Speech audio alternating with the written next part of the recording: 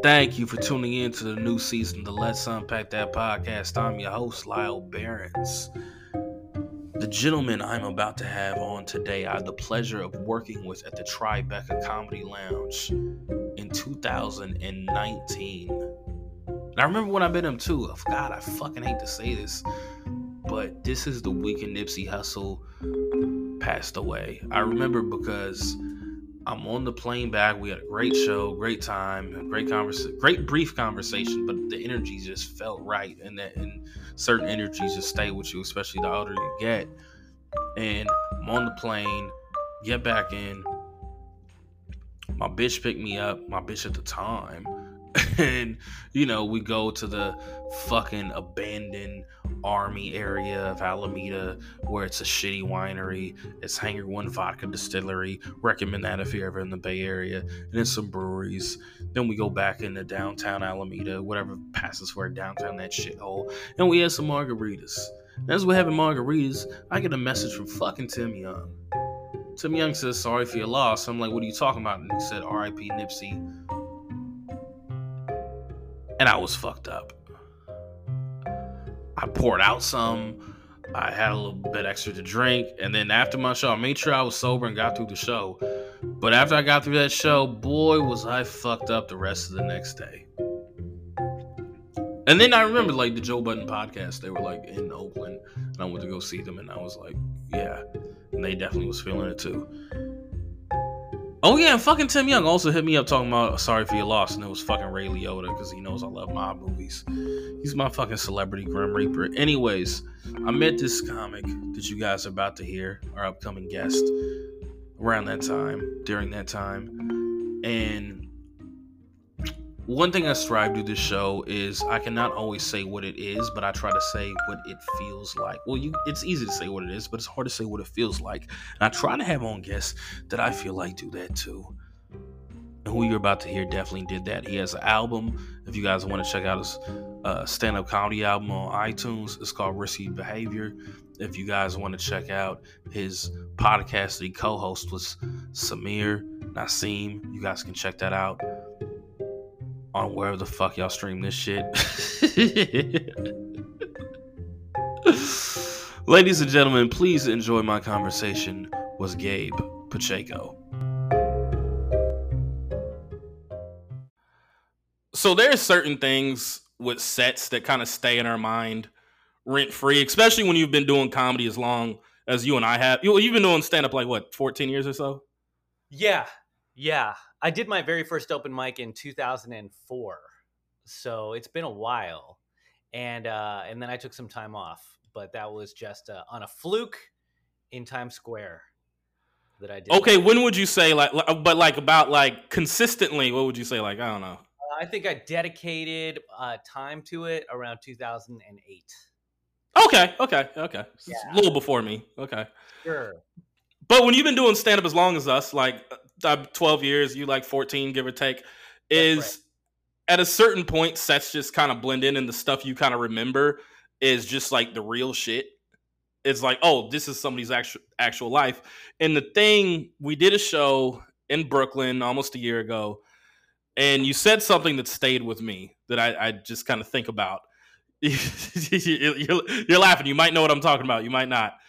You told a story about you were engaged, and Correct. Then she broke it off. Then the pandemic happened, and you guys are quarantining / living together for like, what, almost a year?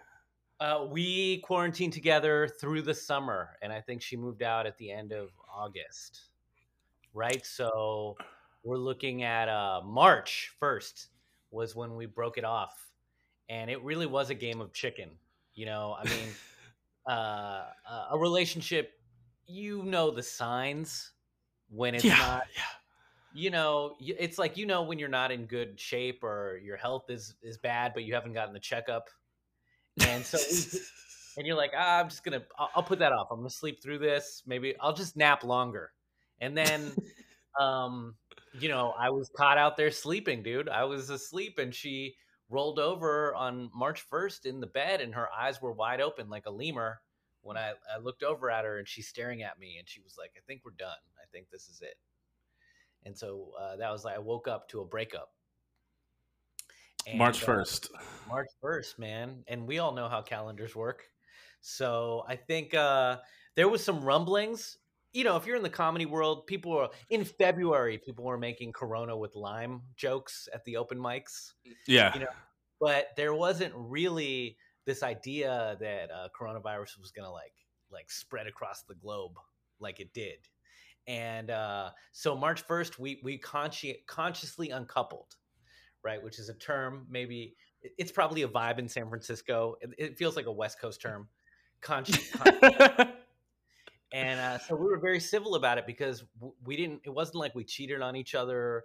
Um, it actually was liberating to break up because I think we just both knew that we wanted to, and it was like, all right, well, rent is expensive.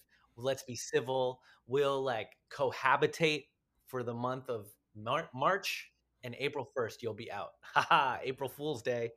So she and you know we're like maybe we'll sleep at other places, it'll be fine, you know, but we'll just like be, because my apartment is a railroad, but there was enough space for her to have like a separate like room to sleep in, you know. And by a railroad, you mean it's like basically just like a straight hallway?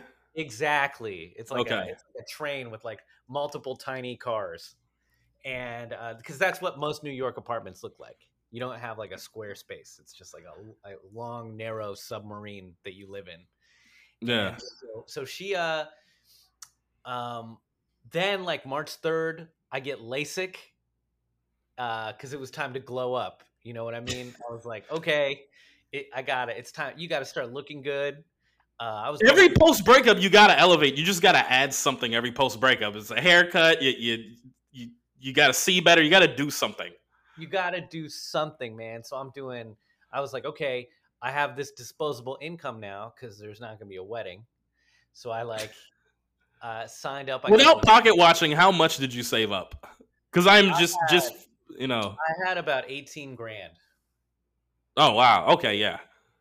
Now, I didn't know if I was going to spend it all, but I had this money saved. And that made the pandemic not that, you know, obviously it was still a struggle, but I entered it with this little cushion because I was working and I had this money saved up. I get the LASIK, I'm in bed, I'm blind for about a day and a half, just popping Benadryl. And the only media I'm consuming is podcasts, and I am like a news junkie. So I got Democracy Now in one ear, and then like NPR is coming on right after that, and just like, so I'm starting to hear like these rumbles around the world, right? Like You're like, I may be blind, but I can see, man. You're like, I was the blind prophet, dude. I was out here spouting apocalyptic. I was just definitely thinking we need to start storing up dried goods. And then like everybody in Italy's grandparents die on like March 6th, and on March 14th is the last day before the shutdown, and I am hoarding like beans and rice. I'm bringing them upstairs, and my ex is in the apartment. She's like, "What are you doing?" And I'm like, "Dude, we're." You know, I'm stocking up for a snow day. We're gonna be stuck in here for like a month at least. I don't know what's going on, but we're gonna be stuck. And then the 15th was my last day going out, and that was I don't know if you did this on the West Coast, but this was, everybody in New York was carrying their groceries from the bodega upstairs and spraying all the zucchini with Lysol. We just we just I was spraying everything, every surface with disinfectant, because we still didn't know how like the virus yeah. operated. Was it airborne? Was it like on your hands? What was it? Just, you know, Yeah, it was that weird time. It's like we weren't wearing masks yet, but we were still super kind of cautious. It was like we were like, do we shake hands? Do we not? And I remember because I was doing a weekend at a comedy club in Portland, Yes. and it was the worst weekend I done by far. The staff was like talking loud, taking orders, and everybody that came out, it was like the least metropolitan people of Portland. It was like we were getting like people from the backwoods, very bridge and tunnel, talking loud. So it was, yeah. So I Yeah. was like in airports and comedy clubs all like the last few days. And it, and because we didn't know exactly how it was transmitted, when I was seeing images of people out there, you know, performing, I kept my metaphor for it was like, you're in the kiddie pool with other, and you don't know who took a shit in the pool, right? Like air could be full of all sorts of germs. And so I was just seeing images of people out there having a good time being like, ew, that looks nasty. That's nasty. Because my Yeah. head imagining that you all are just like breathing in each other's germs. So my ex at the time, um, the world shut down and she was gonna rent a car to like go across the country. Like Hertz canceled, and then she thought about getting an airline ticket, and like JFK shut down. She couldn't even get out through Newark. So we just looked Ooh. at each other like, oh, I guess we're just gonna Netflix and chill or Netflix and ill until like we figure this out. And she ended up staying for like 3 months, dude. Okay, so I'm curious about that because, as you know about my situation, Yeah. we can get into that a little bit later. But one thing I'm curious about is because I've been in that situation where it's like, all right, we're broken up, and did you get to, and also New York rent being expensive, did you get to the point where you went through like, all right, let me try to like show her I'm good. Let me try to salvage this because I remember like I was my ex when we broke up out like we were still going out to dinner and having sex. So I was like, I was stepping up my pussy eating game like I did like when we first got together. I was like, that was very I was like being like, oh, let me get back to being the best me I can be and see if like I can just show her instead of like use words. Did you kind of be like, let me step up my game, or you just kind of like accepted it? No, I think I totally accepted it, and I think I was pretty much done because I am a little bit of an egomaniac, where I believe that I'm giving the best. I am doing the best that I can. So if somebody doesn't want what I'm offering, that's they need to take a walk. They're done. That's very mature. Like, have you always had that, or did like that take? No, I mean that's fucking great because like most people they come with the ego of like, no, I'll show them. I'm gonna make you love me like you used to. But it's very mature that you have that. Like, is that something that you always had, or did you have to like work at that? I think it's something you have to work at, and it's like self-esteem is based on if you want self-esteem, you have to perform esteemable acts. Is something that I've recently heard and adopted, and it is you have to look at the things that you've done in your life that are great or do great things, and then after that, you can rest and you can sit in that and be like, all right, no, man, I know I did my best. So if you show up and you do your best, it doesn't mean that you're like grinding and hustling and like Yeah, stressing yourself out, but you are being the best you can be. And so I think if there's like I was a public school teacher before I started doing stand up, and I've always been someone who like believes in service. So I've always had this thing outside of being an entertainer that it has protected my ego from this hustle that we're in, you yeah, know, because it's so easy to get wrapped up in the rejection of being a performer and like or the tenuous nature of like our economics doing this, because if as an artist if you align your self-worth with how much money you make or how much success you have in this creative field, you will always be um, you'll always feel empty. You'll always feel uncertain because you can be hot one day and then you're not the next. So finding like something that's always just helped feed me as a human or like keep me connected to the world has been like teaching or some other, like now I work in a museum as well. So yeah. just keep me connected to people outside of just meeting other like ego driven actors.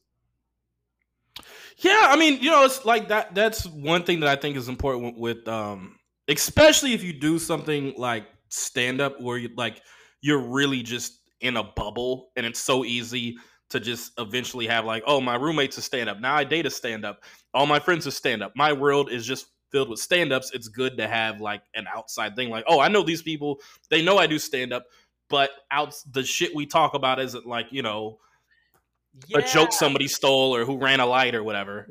yeah, dude. I mean, the craziest thing you can ever do is talk to a normal person who just lives a regular Costco life, and try to talk to them about like a Twitter beef.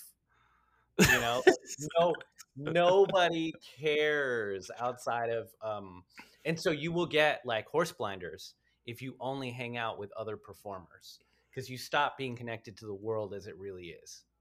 And so that's the advice I have to artists out there is like always have one foot out there in the real world, you know, have a root in the soil.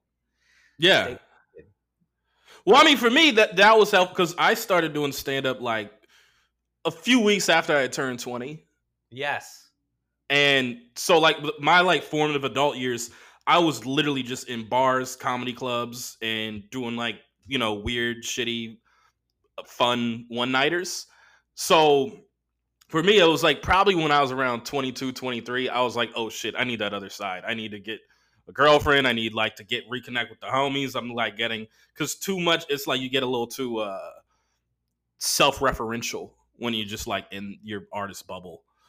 Yeah. Um, So why I brought that up though is with this breakup, it's like I felt like I've been I think a strength and a weakness is like I've always had like a caregiver personality in that so I knew that I was doing all the right things on yeah. paper with my partner at the time. But they just weren't enough for what she needed. So, you know, it's like, okay, well I did my best and it was easy to like just immediately start sliding in DMs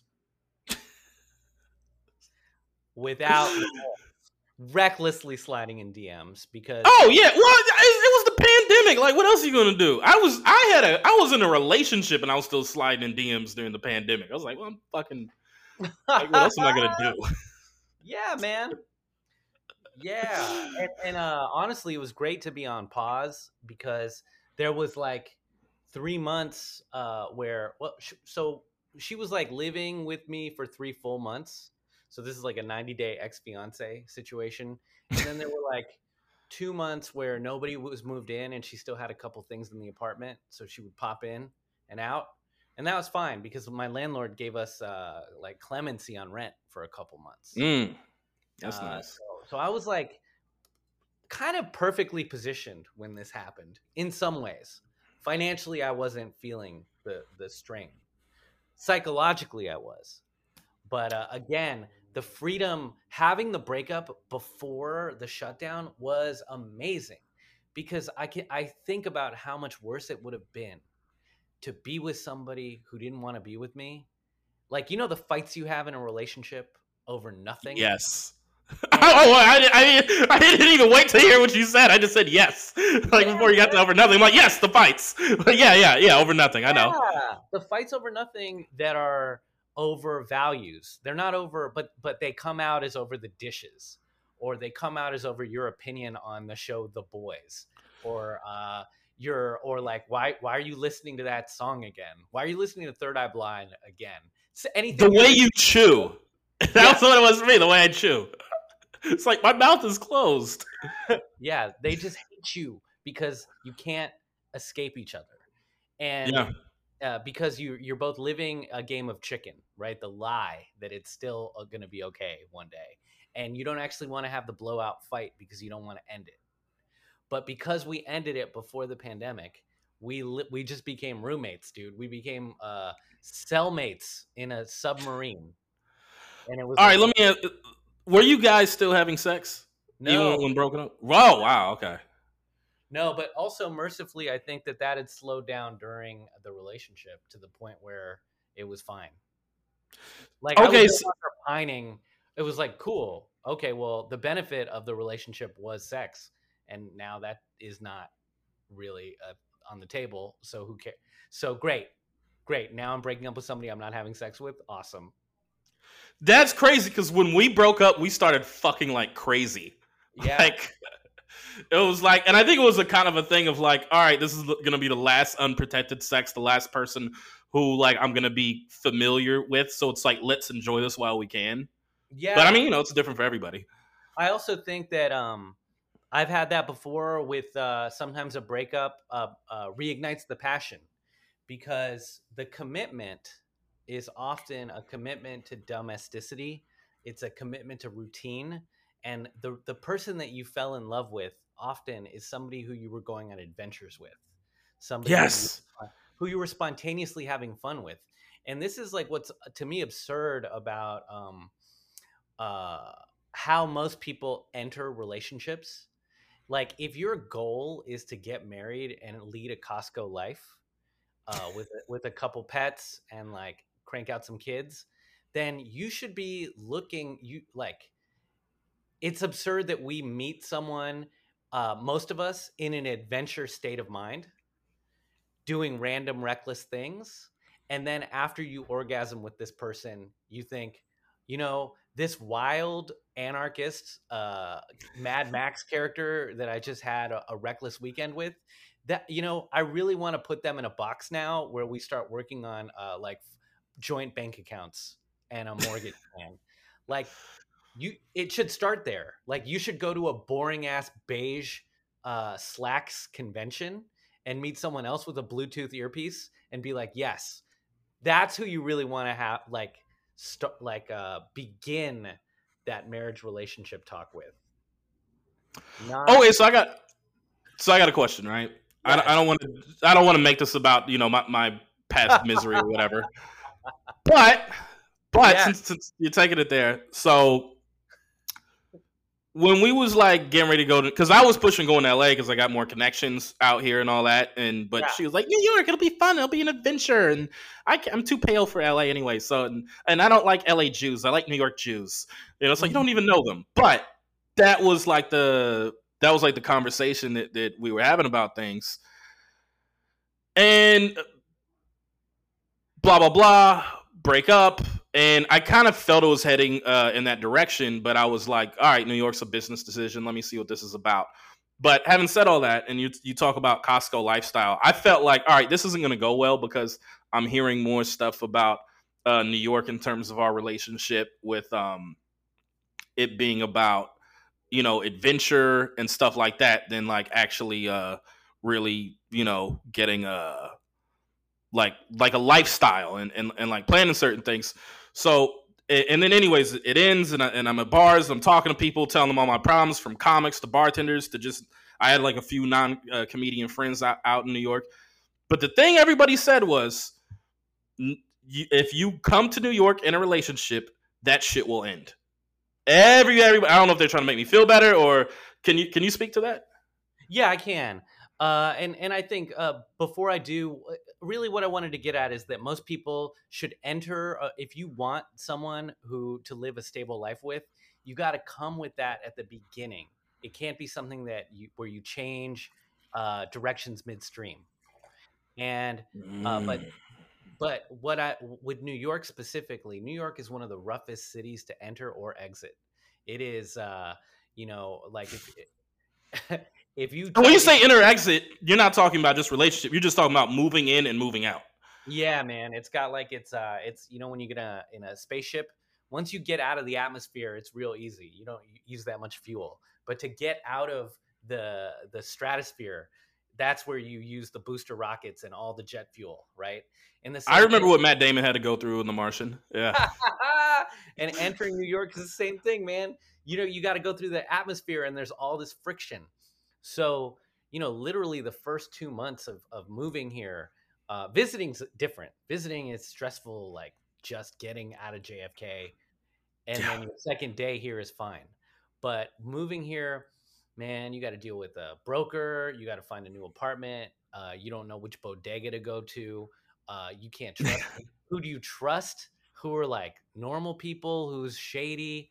You got the minute you step out on the sidewalk, you got to look both ways to make sure you don't get hit by a delivery guy on a bike. It's just from the moment you leave your apartment, it's hectic, and there's a multitude of systems that have to become routines, not only for you but for your partner. And now when you Mm. come home, you have to deal not only with the psychic energy that you've expended and the emotional energy and social energy of acclimating to all these systems, but then you also have to be the support network for another toddler who's learning how to walk in this city at the same time. And you're saying that like we both become toddlers when we get to New York. Exactly. Mm. Exactly. And so how this toddler's going to ask you to help them, and you're like, I barely can move, man. I'm still changing my diapers in this city. What are you talking about? Fuck. And then if one of you starts thriving in the city, now, man, the other one is like a little sad. You know, in the Little Mermaid, the Little Mermaid people that Ursula stole their souls, and they just live in the cave now, all sad. That is often what happens to one member in a relationship when you move to New York. Just statistically, people aren't going to make it when they come here, and now you're with a wounded little mermaid who lost its soul that's staying in the apartment, sad, and you got to comfort How them. did you? How the fuck do you know my life? Like, how did you? Did this happen to you? Yeah, nigga, yes, this happened to me. This is exactly what the fuck. You were not lying one bit. You were. Yeah, fuck therapy. It was like just pod with you. No, so It's a tale as old as time, baby. wait. So how old were you when you moved to New York?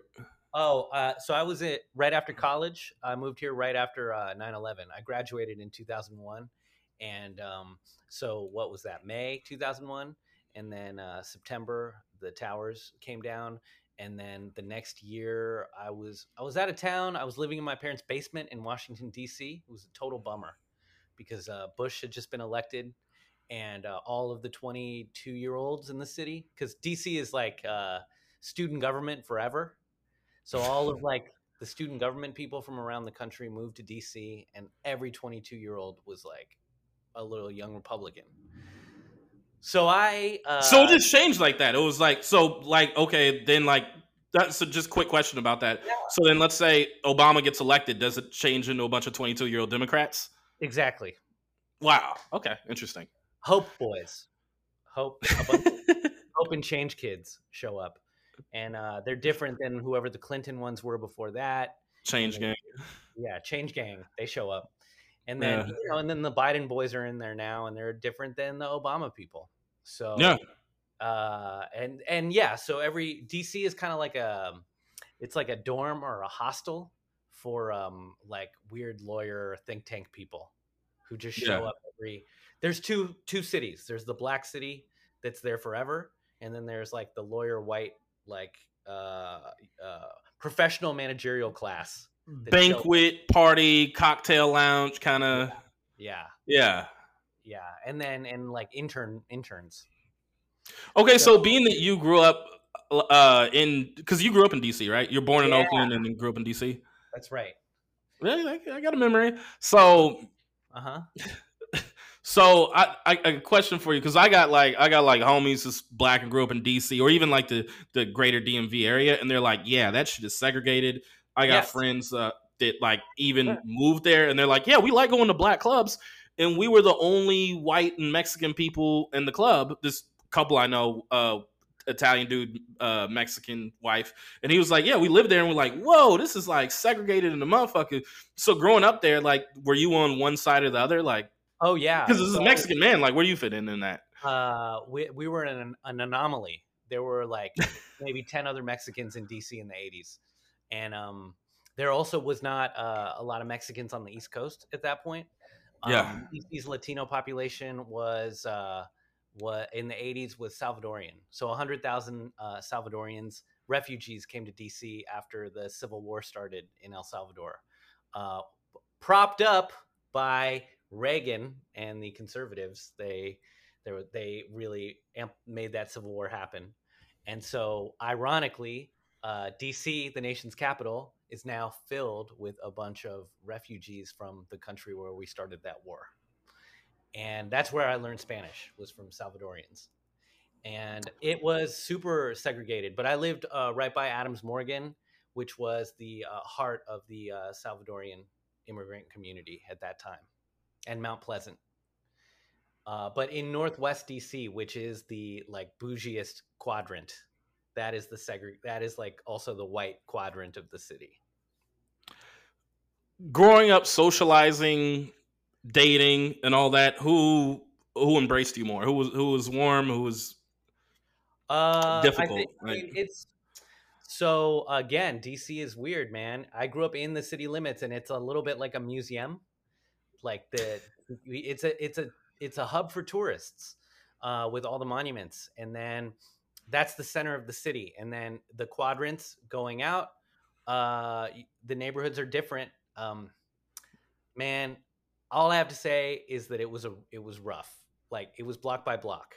So when I went back in the early 2000s, my sister was living downtown on U Street, and not downtown, but on U Street, which is a famous street in DC, and it was part of it was like a Black Renaissance street in the 20s, and then in the 80s it was like open air, like you can get whatever you wanted there on the Yeah. streets, and I would never walked there when I was in high school, and I walked to my sister's apartment, and like my spidey sense was going off the whole time, because not because it was dangerous, but because it was dangerous when I was growing up. So I felt this sense of like, wow, man, things are really like there are white ladies like with strollers here now. There's like community gardens, and but there was a lot of street crime. That's all.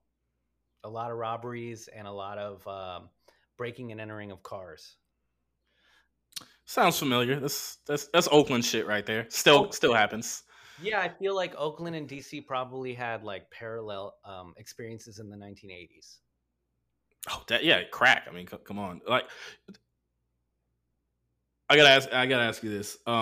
Since we are talking about earlier about like moving to or relationships ending in New York, is there a thing? Because not to throw my ex under the bus, but hey, move out the way. Yeah. So because there's this thing, and this was essentially what it was confirmed in our breakup and the move and all that, was people that move to New York or to a city, because we could keep it general, but move to a city, move to New York to make themselves more interesting. How often do you see that? Wow. Where it's like, why are you here? Because it's like, you're an artist, I'm an artist, and I feel like if you're an artist or you move out for a job or multimedia, or you're like, this is where the best chefs are, or a trade, like that makes sense. But it's like when you have a techie job, your company's based, in San Francisco, and you're fucking, and it's like, this is kind of actually inconvenient for you to be on this type of time, and that was the thing that we'd have is, you're in New York, you want to experience nice restaurants, and it's like, oh, I don't really get off until 8 p.m. and then I want to decompress, and then next thing you know, it's 11 o'clock. What the fuck? I thought the city never sleeps. And it's like, no, that's just the bars and the late night diners. Like the nice restaurants closed, the more chefy shit closes at 10:30, 11. So is that something that you see? Like you feel like? So like, I don't know a lot about New York City's nightlife, and a reason is that I was grinding and doing sets at night. So my nightlife was going to 3 or 4 shows an evening. And Most comics don't know about nightlife. So it's so weird. Like when I started dating other people, and they're like, "Oh, I used to go to this nightclub or this foam party," or like, "Do you know about this sex party?" Or "Do you know about this like after hours spot?" And I'm like, "Why would I got free drinks at the club I was at, so I never went to the speakeasy." Or all of these like things that I feel like squares think are cool, because it is cool to go to a speakeasy behind a laundromat if you work a 9 to 5. Yeah. If you're mentally like, I need to do something that allows me to feel like I'm having an adventure and to escape my daily grind. But when you're like, you as a performer, doing stand-up to me was like a peak expression of my authentic self. It was like, why would I need to do drugs when I'm on stage? So like, I never drink before the show. I noticed that. I love drugs. Okay, I'm not saying I do drugs all the time, but what I say is there's no moral standard to them. Wait. You can't just skate over that. I love drugs, but I don't do them all the time. You said a lot of ambiguity around your relationship with drugs right there. I need to. That's right. All right, I just want to unpack this real quick. Okay. Yeah. What drugs have you done? I'm pro all drugs. They're all good. Yo, Oh yeah, he skated over again. You spun the block again. You smoke weed. Yeah, I have, and weed has inspired my personality and my creativity in the past. But I don't like smoking it now. So like, Okay, so are you done with drugs? no, but okay. So when I was a teacher, I would drink. I started drinking on Thursday at happy hour at 3 Yeah, p.m. When I was teaching in the Bronx for a couple years, and I really liked the kids. But it is very much like that show, Abbott Elementary. Abbott. Yeah, And it's a little bit like that, and it was a little bit like the Wire season 4, I season think. 4. Yeah, Yeah, I identified with Presbo's classroom because I just didn't know what I was doing, and I didn't know how to manage the emotions and the welfare of the children that I was like in charge of, and I had to deal not only with them but with like a completely broken institution. So now, happy hour, we would start drinking on Thursday, and then you'd come in on Friday, uh, smelling like a viejo, just like an old, you just bad, just a raisin brain little tortoise trying to teach science to these kids, moving slow. And then we would go out on happy hour on Friday and Saturday, and then Sunday, hungover, you would do your lesson plans. And this was like all the young teachers kind of this was a culture that was very much embraced. Now, stand up started really saved my health and life because I continued to. I would never say no to anything, but I had another thing in my life that would be like, well, why would I? I don't want to drink before my set, or yeah. I know I've got 2 shows tomorrow night and I'm working all day, so I don't want to be hungover tomorrow because I want to be fresh enough to do this thing that I really enjoy. So as long as I feel like that is the thing, is it's not about saying no to things, but it's about filling your life with things that you really like doing, which uh, makes it harder to you don't want to waste your time, if that makes sense. Like No, that makes perfect sense. I don't want to waste my time on stage drunk because I don't want to forget what I said.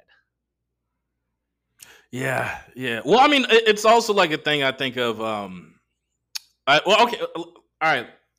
I noticed because I've been in like 3 comedy scenes, like New Yeah. York, the lightest, but Los Angeles, San Francisco, Bay Area, and New York. And I'll say New York comedians really know how to drink because, and they're like it's like they're professional. Like I have not seen, at least in my short time like living out there, I did not see one comic that was like on a show because I didn't do Yeah. any open mics out there. But I did not see on a show one comic that seemed fucked up, but everybody kind of seemed like they were enjoying themselves and like, yeah, let's have one. And then after the show, hey, let's hit a spot after. Let's hit a like when I did your show. I went with the comic after, and we grabbed bodega. Like that was always like a thing. Like, yeah, let's have a drink after if you don't have a show. And LA, it's like, no, I got to go over my sides. Oh, I'm getting new headshots. I'm gonna be bloated. No, I got to go home. And it's partly because of car culture, Oh, but which can totally. also make LA very lonely. Like I'm very lonely right now. So No, you can drink in New York all the time, and it's yeah, easy. It's great to be able to do that, and then hop on the subway or just walk. It's like, oh, cool. I'm 30 minutes wherever I'm at. I'm 30-minute walk from home. So if I could walk, did you watch Boardwalk Empire? yeah, it's What my great. favorite line when they tried to shake down Narcisse, Lucky said, "What I like about New York, everything's so close."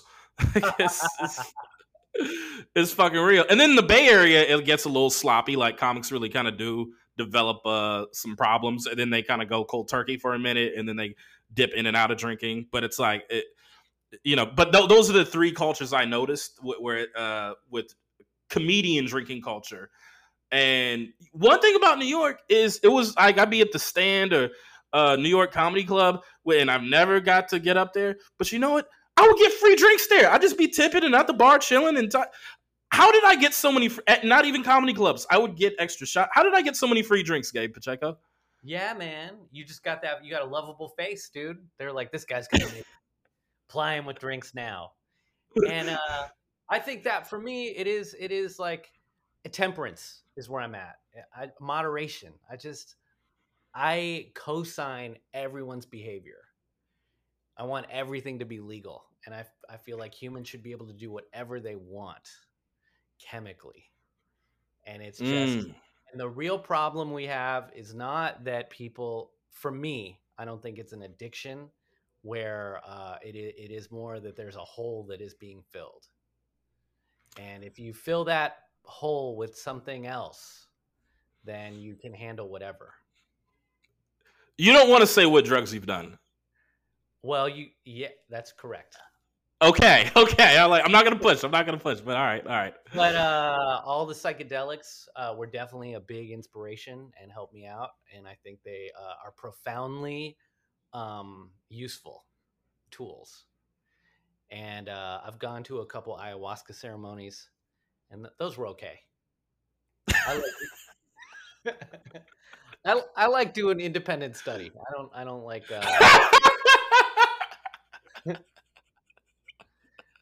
I don't like group activities. All right, you prefer a think tank. I don't know if I'm doing this right. I don't know if I'm doing this right. Yeah. I'm not. Or it's that I also prefer a sensory deprivation chamber. You know, anything you can do. This is my Rogan part of the podcast. Go off, go off, go off, go off. Call Go. me a monkey. I'm kidding. Yeah, but floats, man, floats are great. Anything you can do to knock yourself out of your pattern that you're in right now. Get out of your rut. You know, it could be. Yeah. I feel like you're very. I feel not necessarily I'm connected to you, but I feel like you see me right now. Yeah, well, Zencaster is great. I've got a great video feed. I see you. I see you trapped in your space in Los Angeles, Yeah. and your condition is a condition that most of the country's in. Is we are stuck in an automobile culture. We're like little polyps inside of our coral cell, separated from everyone else. And you know, I don't know how to help.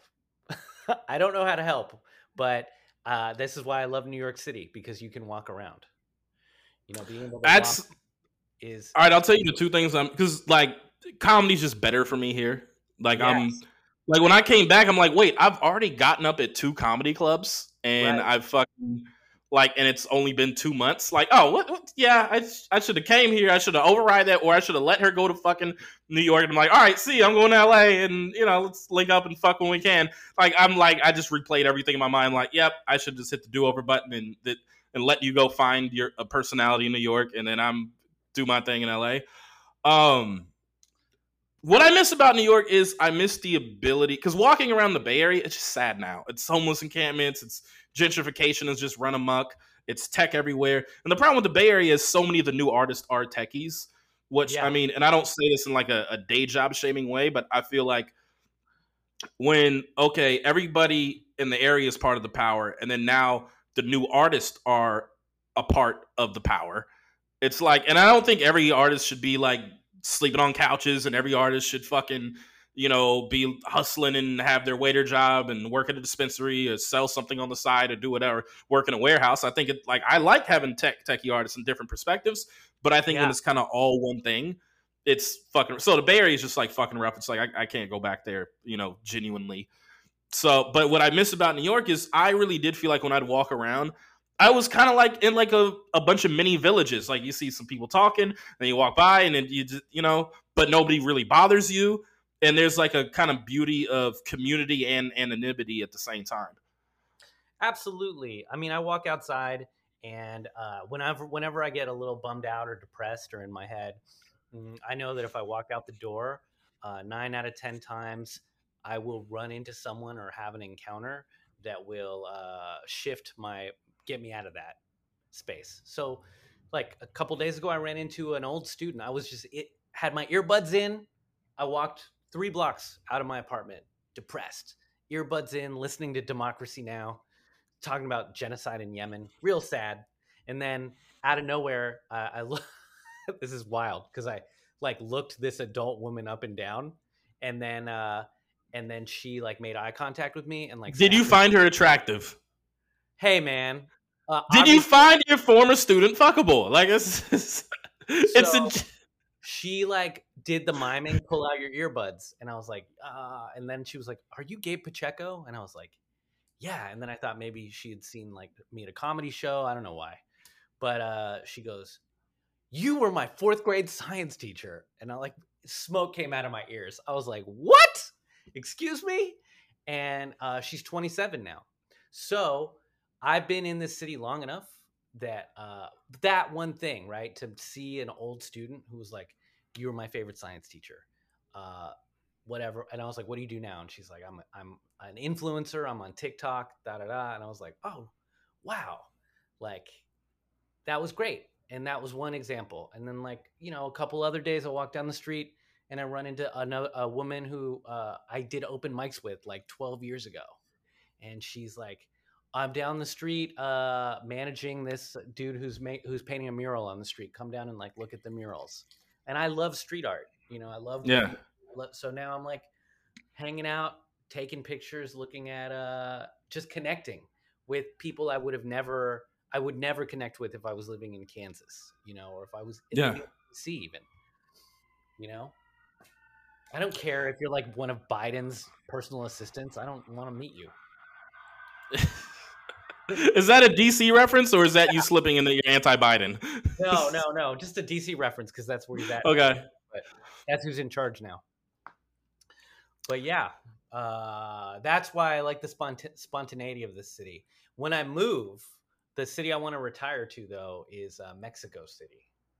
I think Why that Mexico City? I think Mexico City is the Paris of North America. I think it's the best city in North America, hands down. Better Please than unpack that. anything, better than anything in the United States. Well, so I went to Mexico City maybe 20 years ago, and one thing that blew me away was like I'm a huge fan of history, and I was like pretty good at U.S. history, but then to go to this city and see that it is like almost as old as Rome. Yeah. And I'm like, damn, like the oldest thing in the US is like Boston. And we like fetishize these pilgrims and we fetishize the founding fathers. And it's like, whatever, man. Like there's like We didn't land on Plymouth Rock. Plymouth Rock landed on us. Yeah, this is my like Mexican Hotep part of the show. Let's go. I'm like, yo, the Aztecs were amazing, dude. They had like floating gardens and they had wonderful agricultural systems and hydroponic setups, and they in a wonderful cosmology. So along with all the other indigenous tribes in Mexico, and you go there and it feels like Blade Runner. Like Mexico City feels like Blade Runner because you've got skyscrapers that are as comparable to anything in New York. So it looks super futuristic. But then right next to those skyscrapers are Aztec ruins. And then on the street level, you have people speaking Quechua, just like indigenous languages, cooking tortillas on the street. So it's like the future and the past all combined, right? Just like mashed up right there together. All right, so I don't want to get like too heavy right here because you seem like you're in a very happy mood. You like. But by the way, before like I go into what I'm gonna go into, yeah. Did you feel that like I really did gravitate towards you like as I was moving there and as I was preparing and kind of hitting you up? Like you felt that like you felt like a warmth I had towards you, right? Well, I really enjoyed. I think the first time I met you was at the either Tribeca Comedy Club or Dark Horse Comedy Club. Maybe yeah, we'll Tribeca. Yeah, a year before you moved here, and I really appreciated your set, and I loved your energy and all the voices that you were doing, and like how you slipped in and out of characters. And then also, I think there was like an element of improv to it, where you even gave the audience an opportunity to like pick who you were going to do impressions of. Yeah, I remember that. That was like a top 10 set I ever had because I remember like Tribeca, like I did not do a lick of material. And I was like, whoa, it felt like there are like certain outer body sets, and I don't know, just me being in New York at the right time was in the right place in my life. And before that, every trip I ever took to New York, I didn't really like, and that was Yeah. like the first time it was ever great. Well, you really, I mean, I think it was cool. I got to see you really hit a wave. Like you caught the wave Yeah. on that set. And so I remembered you from that one experience. And when you reached out to me, because you were moving here, I was like, yeah, man, because I'd only seen you at your best. So you made a good first impression artistically. You want to talk about when you saw me when I moved out there? No, I'm just kidding. Yeah, you were like, I'm in a relationship. I don't know where it's going. No, I never said that, but no. are you saying you felt that? The vibe was there. Yeah. What? Okay, like, Yeah. oh, all right. Let me just ask you, like, when you saw me and you met her, did you? Because, and this is like why I wanted to have this conversation with you on here, because we have a lot of the same references: Wire, Sopranos, Boardwalk. Like we both some coons for HBO. Um, and like you have, because like The Wire has this kind of thing of okay, this person becomes the new this. Oh, I've seen this before. Like, Dookie becomes the new Bubbles, Michael becomes the new Omar, and so on and so forth. Sidner becomes the new McNulty. Did you like see me and have this kind of thing? Oh, I've seen this before. Because everything you're saying, like, you see me now, you see me, and it's not. Normally they're like, here's the thing about you. I'm normally that motherfucker, and it's rare that somebody's that way to me. You're also older than me, but Yeah. like, there are universals with moving to New York and hubris. Not specifically yours, but I would say, all right. So you're not saying I lost my balls, but you're. No, but what I do think is that this city will. I don't want to say like you got to. This city will beat you down because there are so many um, struggles. There's so many challenges that nobody has an easy entry. Nobody thrives when they first get here, unless you are unless you're moving here because you got hired for SNL. Like, Yeah. and even those people, they just look like things are going fine, but they still have all the same problems finding the right bodega and all of the little and birds will shit on them when they walk down the street. Well, it's funny you say that because Kamel Bell. Yeah. Kamel, and I don't know Kamel at all. I kind of think he doesn't like me. Like, but yeah, that's another story. But so Kamel Bell, he moved, and I know this because we Facebook friends. I don't know if he's still on Facebook, but he posted this thing. And by the way, that's one thing is like LA comedians and New York comedians are like very Instagram. For some reason, Perry comedians are very Facebook. I don't know if that's Menlo Park or it's just been that way for so long. But it's like LA, New York comics like, why the fuck you hit me on Facebook, you old fuck? And I'm like, because that's how they did shit. Okay, yeah, fine. Yeah, man. Anyways, Kamel posted this thing because he was out there for his Totally Biased show that Chris Rock was EP on and whatnot. And anyways, he posted this thing. He was moving back to Berkeley. And like as a young comedian at the time, like, you could be in Brooklyn, what the fuck? But basically, he wrote this long thing, and the things essentially were, he says something to the effect of, the train shuts down at these random hours, finding somebody to babysit, and it's just too hectic. And obviously, he's like more of like a kind of one man show host kind of guy more than he is like a stand up comic. Yeah. But with that said, like even a guy like, okay, you moved to New York and Chris Rock is executive producing your show. The show ends and you're like, fuck this. Not I'm going to LA. Not I'm going to stay here and just do spots and tour. But let me move to Berkeley.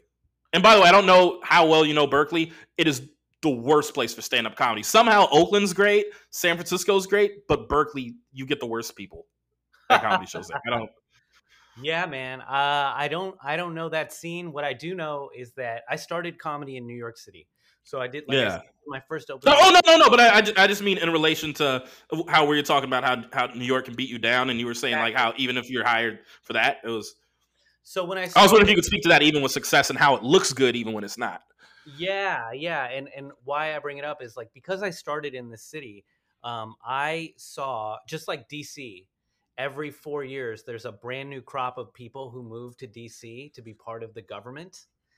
Every year in New York, there is a brand new crop of the best NYU graduates from Tisch who think that they want to be superstar actors but they try to do comedy, right? Like Donald Glover was a NYU boy. Aziz Yeah. Ansari was an NYU boy, right? So these people are they're coming from theatrical backgrounds or from college. They come right away to the city with that hubris. At the same time, the best comedian in Indiana who just won like funniest comedian in Gary, he comes to The New York comedy castle. with his girlfriend every year, and so does the hottest guy from Detroit, and all of the best kids from Second City, Chicago. So I'm starting out, and I'm still like, nah, like doing whatever bullshit jokes I'm doing as an open micer in my first year. And at the same open mics is Kumail Nanjiani, right? But he has already like got 10 years of experience in Chicago when he does the open mic with me, and he sees me like not do well because I am green, and then somebody sees him and goes, "Oh, he's at this open mic, but he's brilliant. Let's book him for the next thing." So Right. you're and so all I'm saying is that this city always has the like best from everywhere else coming here to showcase here. With that, though, some of those great people actually succeed. And then all of the other people who came with the esteem, that self esteem, because they had done esteemable acts other places, get their asses handed to them here. And if their ego can't handle the bruising, the snubbing, the getting treated like an open micer again, they go back home to where Gary, Indiana, well, at least I know I've got this many spots at the clubs out there. Or, well, rent is only this much and I get a whole house and I get to keep my car. You justify. Yeah. So you go back home to your middle class existence where you're the biggest fish in a tiny pond, rather than be in New York where everyone's like, who? Because like people will send me messages with like all their credits and their like video, and I'm like, dude, I know 1,000. I book a show on Wednesdays. I literally know 1,000 comedians who I owe favors to already, and somebody new messages me, and they're like the biggest fish in Topeka, dude. Well, the credits are different too. You know what I mean? Like, because if you're coming from LA or New York, it's like the credits, even if it's like not TV, it's like you and I. It's like we've got some albums that have debuted well. You're Yeah, on like a really legit record label.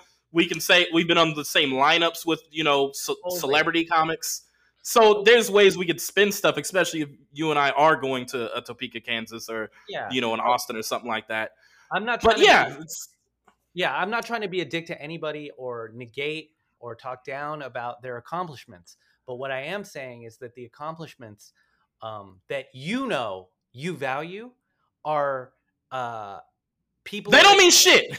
they don't mean anything here because people are all in their own heads, right? So if you take it personally when somebody ignores you in New York, it's like that's on you because you will be ignored. Like I'm ignored. Yeah.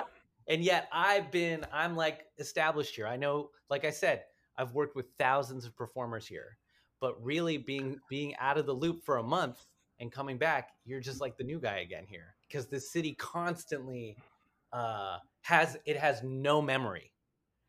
New No. York is a goldfish memory city where it's like, what is the next great thing that you're working on? That's why I didn't even like message. I was just like, I'm just fucking showing up to a show. I'm not gonna ask for a spot. I'm gonna hang out. Like right when I got there, I'm like, I'm hanging out. Dude, that had so much more impact getting Yeah. you booked than if you had sent me a message with your credits because I would have been like, ah. Yeah, I'm not gonna do some "Hey, remember me" shit. I'm just gonna show up and dap up, and then I chopped it man, up with Jordan Rock, and then eventually, totally. And that's yeah. where all the opportunities come from. And that's kind of like what I was getting at with walking outside the house. This is one of those places where the opportunities are right there in your face if you're just able to physically get out and show up. No, no, definitely. I mean, I was feeling it happen before, like the ex did that bullshit. But which, if you guys are not familiar with, listen to post breakup self care episode where I break it all down. Gabe already knows. I don't gotta rehash it. But yeah, I felt it like starting to happen. Then she pulled that bullshit. But yeah, it's like because with New York, it really is about being outside. And I was like, okay, what I was talking about earlier though, how like with The Wire, Presbo, and you start to see the cycle, and then Presbo eventually, when you get to the final episode of The Wire, where he's got the beard and everything, and he's got kind of like he's got crowd control. He's like, you're gonna buy him another sandwich, and he's got that. Yeah. So with you being able to like kind of see all these things without getting too personal, you can maybe get a little personal. You did see. Well, You see my ex rush the stage during a set, which she had never done before, and that was a huge fight after. You saw that. And she's not because like the thing is like Amanda and y'all thought like she was I'm like, no, I would not date a comic, or I wouldn't get in a relationship with a comic. I'd fuck a comic, but I wouldn't get in a serious, and and that was like a whole thing. So I'm saying with that, and did that register with you at all, by the way? What registered is that significant others at comedy shows are to me, they're like mostly a red flag. So, really? Why? Well, how many times can someone who is your partner want to come and see you without the magic wearing off? And really, I don't want supportive friends. I want fans. And someone who's showing up for support, particularly a partner, is it is almost like holding you hostage in some ways, because you can't be fully yourself if you are policing your behavior to be a good partner in a couple. Yeah. Well, another thing was a thing for me. You talked about having 2 foot out. Is I was with somebody that was a comedy nerd, and I'm like, why the fuck do you follow Shane Gillis? Like, he like is that's like a little too because for me it's like I'm like when a comedy special comes out, like I'll watch it one time, especially just as like an impressionist. I don't want to get somebody's style in my voice, so like I'll watch it one time and then I'm like, all right, I'm good, I'm done. I need to stay in my life. It took too long to get Patrice's voice out my vocals, like so I don't even want to fucking. If your girl is not your manager, or your partner is not your manager, if they're not there to help you write jokes, then it's kind of like, would you bring your wife to your open heart surgery if you were a doctor? Would you if you were a police officer, would you bring your girlfriend out with you when you were like writing traffic tickets? Nah, man. So Wayne Jenkins leaves her at home. Yeah. Yeah. So when I meet like the partners of comedians, I'm like, oh, this isn't going to last. Like, why? Do you ever think like, oh, this is good though? Rarely. Really? Yeah. Really? So, yeah, man, I feel it is a solitary pursuit, and if not a solitary pursuit, it's a pursuit where, as an artist, you should be open to the world while you're performing the art, and it's almost like traveling the world. Like if you're traveling with someone, then you're seeing half of what you would have if you were traveling by yourself. Because most of the time, checking in with them, like, you want to eat falafel here? How about this? Do you want to do this? Can we do that? Is this street safe to walk down? Are you tired? Like, you got. Okay, I want to push back a little bit on that though. I just for the sake of entertainment or whatever.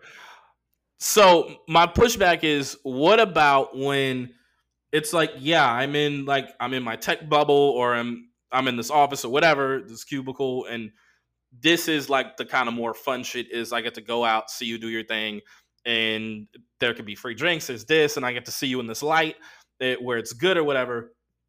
I'm not talking about bringing girls to open mics. I'm talking about bringing girls to shows. Yeah. All right. what's the point where how do I put this? Like, because there's a point where it is exciting. So are you saying like y'all been together too long for her to be here, or like because there is like like what I'm curious is about that fine line. Interesting.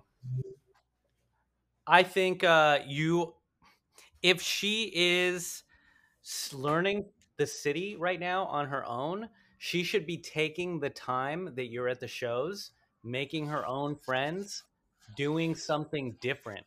So her happiness in the city is not dependent on you creating the excitement and fun, particularly when you're both starting out. That's something. And then if she has seen you perform multiple times, she's going to start seeing the pattern of what you're doing, because a lot of stand up is making a room full of strangers love you. Yeah.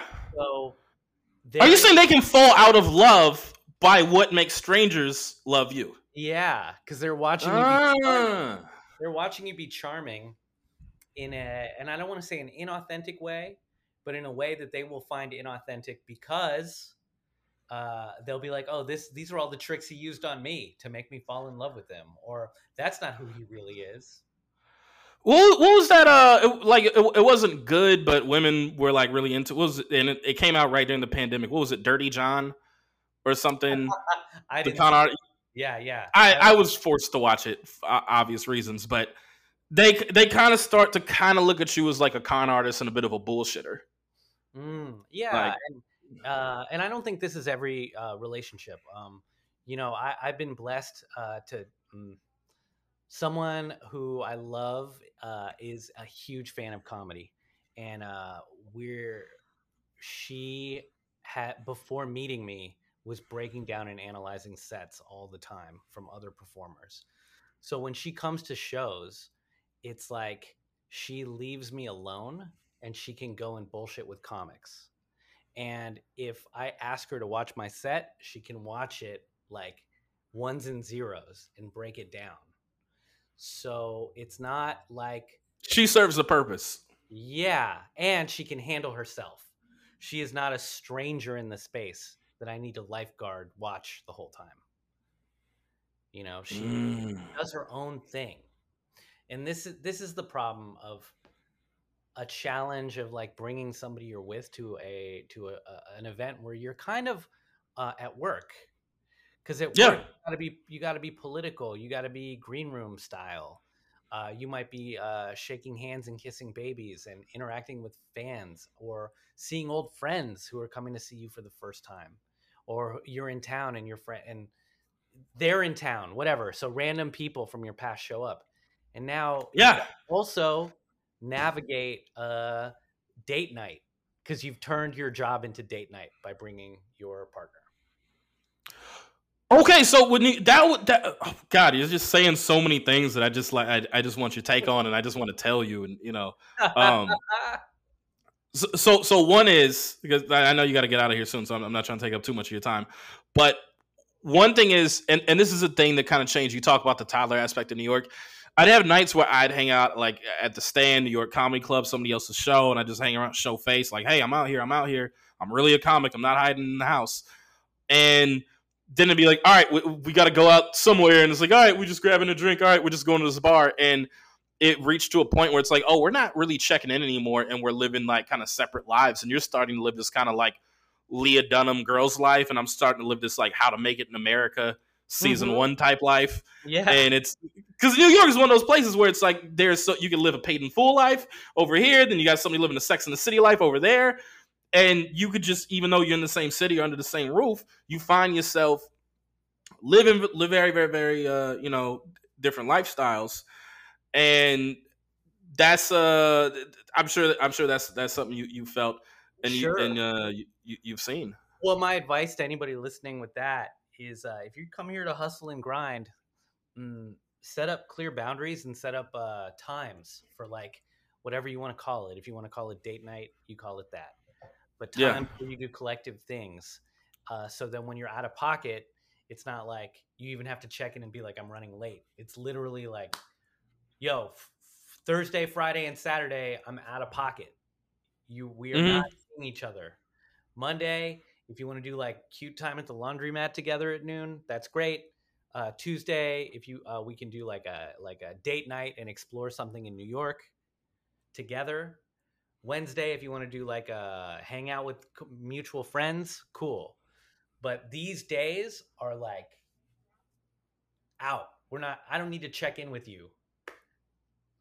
But doesn't that? But can't that kind of? I mean, it's like it sounds good on paper, and it would would have been better for me had I done.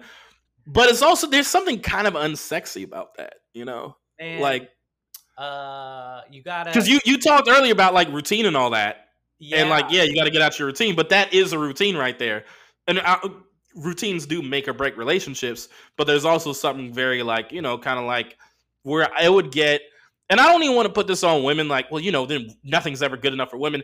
I'm gonna say it myself, like I've had girlfriends. I had one girlfriend. She's a teacher, and she would speak like this, and everything is a certain kind of way. Mexican woman from where Watsonville is. yeah. She was from Watsonville. She lived in Watsonville, and my life was great. This is like I was with her from age 22 to 24, Hmm. and basically, it was a very Amtrak relationship. I'd go from Oakland to LA to Santa Barbara because there's a club in Santa Barbara. I worked at a lot during that time. Yeah. So, and then I'd meet her at the Salinas Amtrak station, and it was fucking crazy. And she was born in '84. I was born in '90.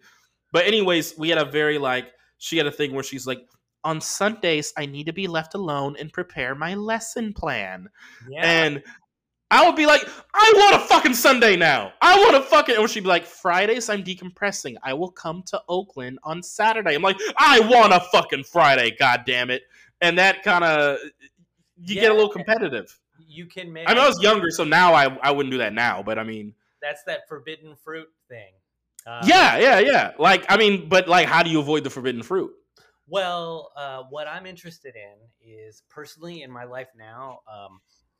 I like the term solo, and then I'm solo. And when I have somebody who I see probably twice a week. But the way that we organize it is that I'm always showing up as my best. Mm-hmm. So if I can't be my best, I'm not coming out. Whereas in most relationships, it's like you show up to each other tired, angry, ready to complain about some bullshit at work, because you've made an agreement to like, well, we're gonna see each other every day, and I would rather strip the relationship from the emotional baggage part of it. I'm not someone's therapist. I'm not qualified to be your therapist. Just because we have sex does not mean that I am a licensed psychologist. So I cannot fix your head. I can Yeah, give you orgasms, but I cannot fix your head. Go you get. seem like you fuck a lot. I get that vibe from you. I mean, yo, Like as a single guy. I mean, I know you're I'm a a couple now, but I'm a skinny, energetic dude with a high calorie intake diet. So you do the math. I'm saying like you're skinny guy, and like you're also like you're like what 6 even 5'11", height. you know. Yeah, I'm a mid-sized king. you are very tall for a Latin man. So like I know, and yeah, tall skinny guys fuck. Yeah, We're that's doing okay. just a We're fact. doing okay. So yeah, I mean everything works. Everything works. I feel pretty good about it, and I try not to. Since I my the breakup of this engagement, I've really done a Yeah, lot of work to decide what I want and to not go along with other people's to go with the flow. And I think that's really important. Is like don't go with the flow and compromise for what other people want. Know what you want. Like really decide, to know what you want. And for what if me, the flow is what you want though? well, once you find the right person, it's easy, Yeah, right? But you can't ever find the right person without standing in your own boundaries and like being able to communicate exactly who you are and what you want. because you're like what 38 years old. I'm 43, man. I'm an old All old right. man.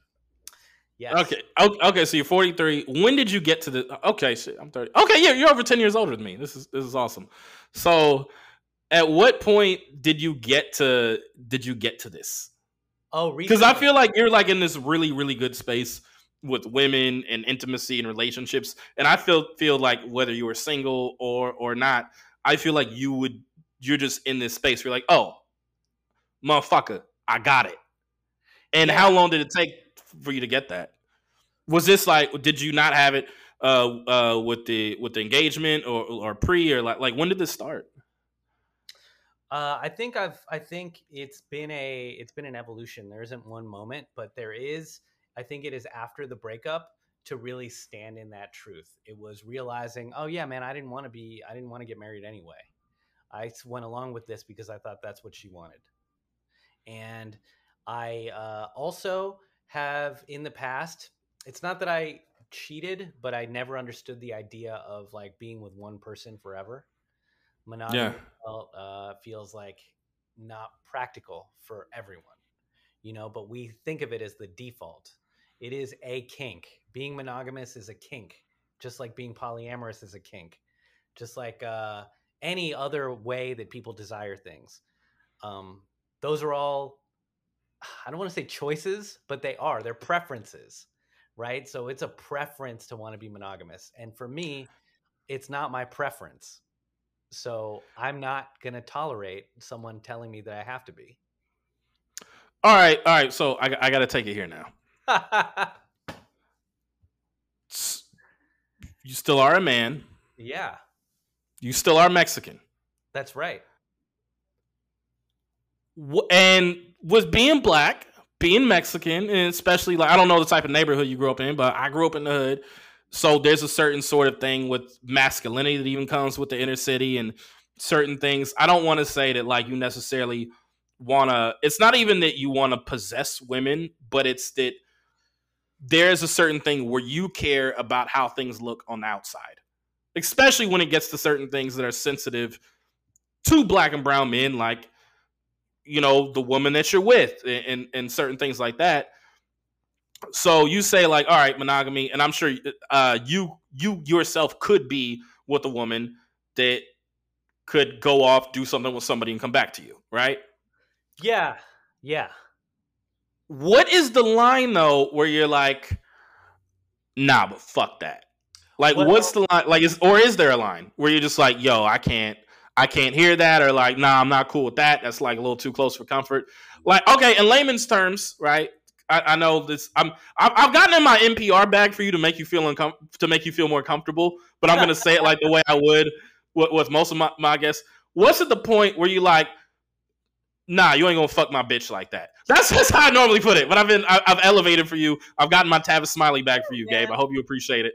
But uh, like, what's the line for that? Like, or is there a line for where me, you can feel disrespected even while you have this verbal kind of open, let's not say so open, but I don't want somebody I'm seeing to be hooking up with another performer in my yeah. life. So no other Wait, comic, in your life or performer period or comedian period? man. It'd be better if it wasn't another comedian, but basically just nobody in my circle. Mm. That's about it. And Okay. I think about it this way too, man. Like, if you're with somebody and you're showing up as your best, for me, something big was that I don't feel jealousy is not one of my primary emotions. I have, but my I've been with women who were very jealous people, and if they're jealous and they're acting paranoid or upset when I'm talking to other people, like a lot of, I'm very comfortable talking with women, especially creatively.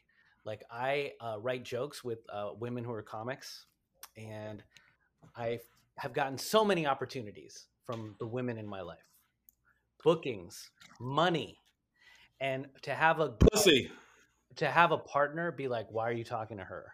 Or like, did you just like their Instagram post? Or why is she booking you on this? To hear that nonsense is like, do you realize? So jealousy is for me one of the most unattractive. It's a boner killer. It's unattractive, and it makes me want to go cheat. That's funny because I like a little bit of jealousy. So I some like. people are wired for that, and that is, you got to find somebody that complements that. But I'm telling people right off the bat that it's not going to work for me. It's going to I push mean, me. it's like a cocktail. Okay, like none of us want to drink bitters straight, Yeah. but a little bitters with the sweet. This is a good time. You know what I mean? So I just like a little bit. Like make me also not make me because I don't want a woman to make me feel blah blah blah. But I'm saying I appreciate like, oh, you still think I could fuck bitches like that even though we together. This is I, it feels good. Man, look, the opposite of jealousy is compersion. So compersion is this idea that someone else's happiness makes you happy. Someone I else's know what that word happy. means, but yeah, keep going. But I think about it that way. For me, it's like, I'm you know, fucking around. I didn't know what that word meant. but it just means show up as your best and treat me right. Yeah. And so if a partner is out there in the streets doing whatever they need to show up and be their best around me, we're good. And and this kind of goes back to like the drug thing. You know, when I said I'm cool with all drugs, it's me saying, Wow, not wanting to say what drugs you've done. yeah, man, but you know, I'm a grown ass man, and we lived through the 80s and 90s and life. And What I've do you mean? You were like born in the late '70s though. Yeah, You say you lived through the '80s, like right. And you was playing with He-Man. all those just say no commercials just made me salivate for whatever they were saying just say no to. Oh, it made. Would you say you're a contrarian? Yes. Okay. Yeah. In fact, the best way to get me to watch something is to say, "Nah, I don't think you'd like it." Like if you said, "Gabe, you need to watch the IT Crowd." Oh my god, that is the show for you. I will in my head, note to self, don't listen. But if you Really? Yeah, I got like oppositional defiant disorder. I absolutely How how do you become a teacher like that though? well, a lot of Like practice. with being wired like that? I think it helps me get into like the minds of my kids. I motivate them very well. So I identify strongly with the kids in the class that want to act out. Can And you tell what type? What hold up? What type of student do you think I was? I mean, you were loud. You were loud, and you like to do a lot of voices in class. Yeah, Yeah, yeah. and if you did agree with the teacher to be helpful or anything, it was just for stage time, and it was often that you were the kid that was like, "Yo, guys, be quiet. Mr. Pacheco's talking. Come on, he's got something to say." Yo, one of like the funniest moments ever was I was at this little all black charter school, right? And it was really just so I wouldn't get held back. And my mom was like, "All right, let me put you in so you don't get held back another year." Yeah. and, at one point, it was all black school, and where they were talking about some man that I guess was trespassing, and this one kid, and he was just like a lovable fat '90s black kid, like kind of looked like a mix of Keenan Thompson and Hercules and Nutty Professor. Yeah. And he just says, "Was he a white guy?" And then I just turned around and I said, "It doesn't matter." And then when the teacher said he's right, it doesn't matter, and the kid just fell out laughing. And it's nothing better than making a fat kid laugh. It's like the best. So yeah, I was like, I would do that shit just to be, like even when I was like acting right, it was like, all right, I'll tell you, I was recently, my cousin, he teaches in the Valley, and I don't know how well you know the Valley of LA, but it's like it's white, it's nice and it's slow, and the Valley is kind of like, it's probably like the Long Island of Los Angeles County. Yeah, man. If that makes So you're sense. talking like this is like northeast of downtown LA. Not even downtown. It's like north of West Hollywood, and then so you got like the Valley is like Silver Lake where a lot of comics live, and Yeah. you got a good amount of shows, and it's North Hollywood where you got the Ha Ha, and it's Burbank, where you got fucking Flappers, and you go north of that is Sherman Oaks and Van Nuys. But anyway, so my cousin, he's coaches these white middle school kids basketball with a few racially ambiguous kids sprinkled in. Anyways, one kid, he kept saying like, "That's gay, that's gay," and I said, "Hey, cool it with the gay." And I really just wanted to quote 40-Year-Old Virgin. I was like, I just really, even though it was like, hey man, you can't be talking like that anymore. Even though I do feel that like young heterosexual, not even heterosexual, but I feel like young men in sports deserve to say fucked up things to each other in a safe masculine space. I just really wanted to quote Steve Carell in that movie and say cool it with the gay. It was like, and that movie is set in the valley. So anyway, so you're right about that. The kind of like more heavy note that and I mean, you know, I don't know if it's heavy to you, but what made me think about you recently, Gabe, is I know you haven't been thinking about me because you're in New York and you guys got fishbowl memory. But what made me think about you is we had a mass shooting in New York, 15 people hit. Thank God nobody killed in Brooklyn. Then Uday, Texas. Tragic. And I was curious about like what this means to you because you're a teacher, you're a Brooklyn resident, you're a Mexican man. Like, did that affect you at all, or you know? Oh man, 100%. So I think about this all the time. I tell a story in my stand-up about school shooter drills and how absurd they are, and being in my first one, and just how normal we've made something so horrifying. You know, I grew up watching things like RoboCop and Starship Troopers, and you watch these movies, or even The Boys today, and these things that show that normalize horrifying events or like conditions in life, but we make them seem normal, right? We make horrifying things seem normal. And the fact that I was around these like little fourth graders, and they're like running into closets and stuff for school shooter drills, and they knew more about how to behave than I did because they'd been through countless drills already, and that we do that we as a society do that to our kids to make them think about death in that way is I mean, it's shameful that that's the reality that we've created for them. And so that is one element of it. Another element of it is that when we go to places like Uvalde, the cowardice of the police, you know, I'm ACAB all day. Yes. And I think that cops don't help anything, really. They're cleanup. Cops are. What you said you're ACAB? Yeah, baby. ACAB. What's that mean? That means all cops are bad. Okay. I'm not in that world, bro. But black people, we just say fuck the police. But okay, gotcha. Yeah, gotcha. man. All cops are bad. They are cleanup. For poor people, they're basically cleanup.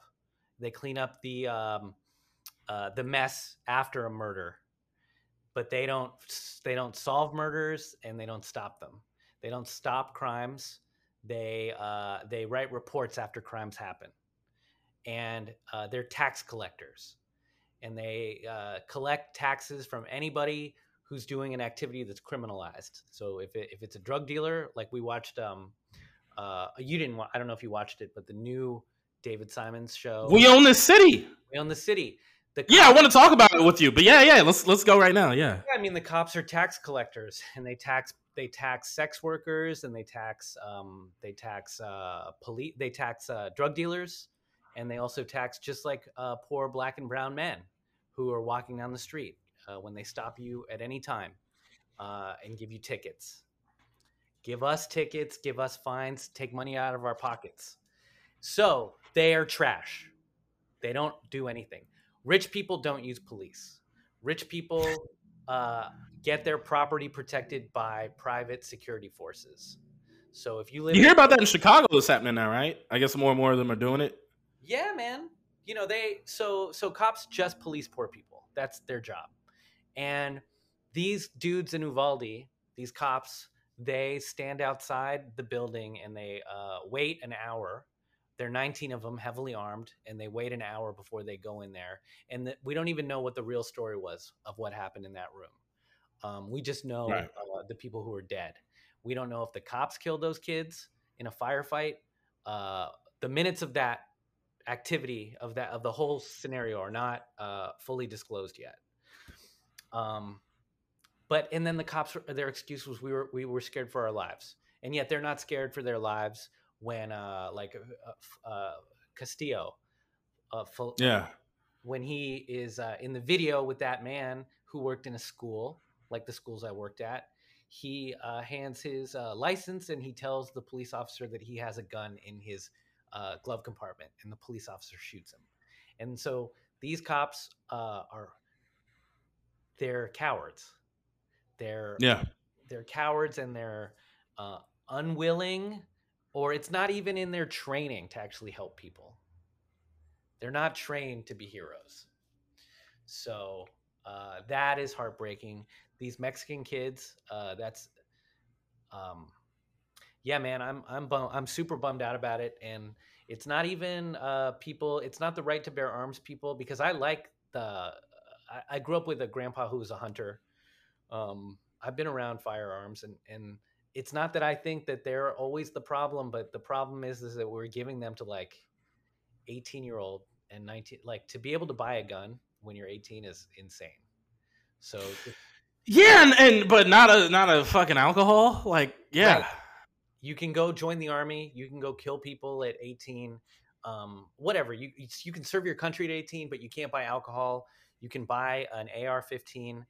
And most of these murders are being committed by like young men who are, not all of them, but between the ages of like 17 and 21. So just put a moratorium on 17 to 21 year olds buying guns.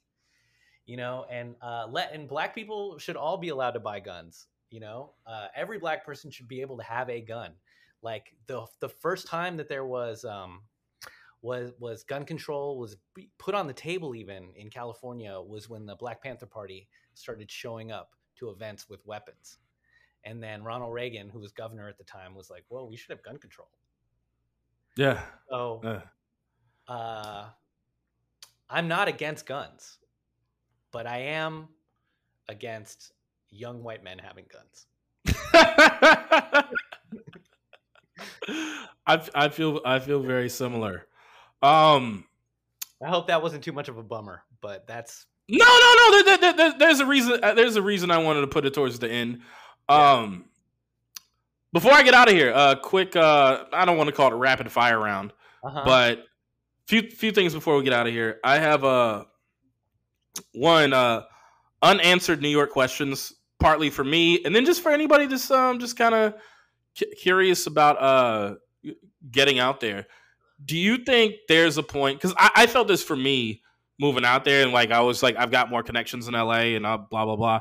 Is Do you think there's a point, and not even just about New York, but we could even say LA, where as a comedian, as a performer, it's too late? Like I don't know if you're a basketball guy. Wow. It's never too late.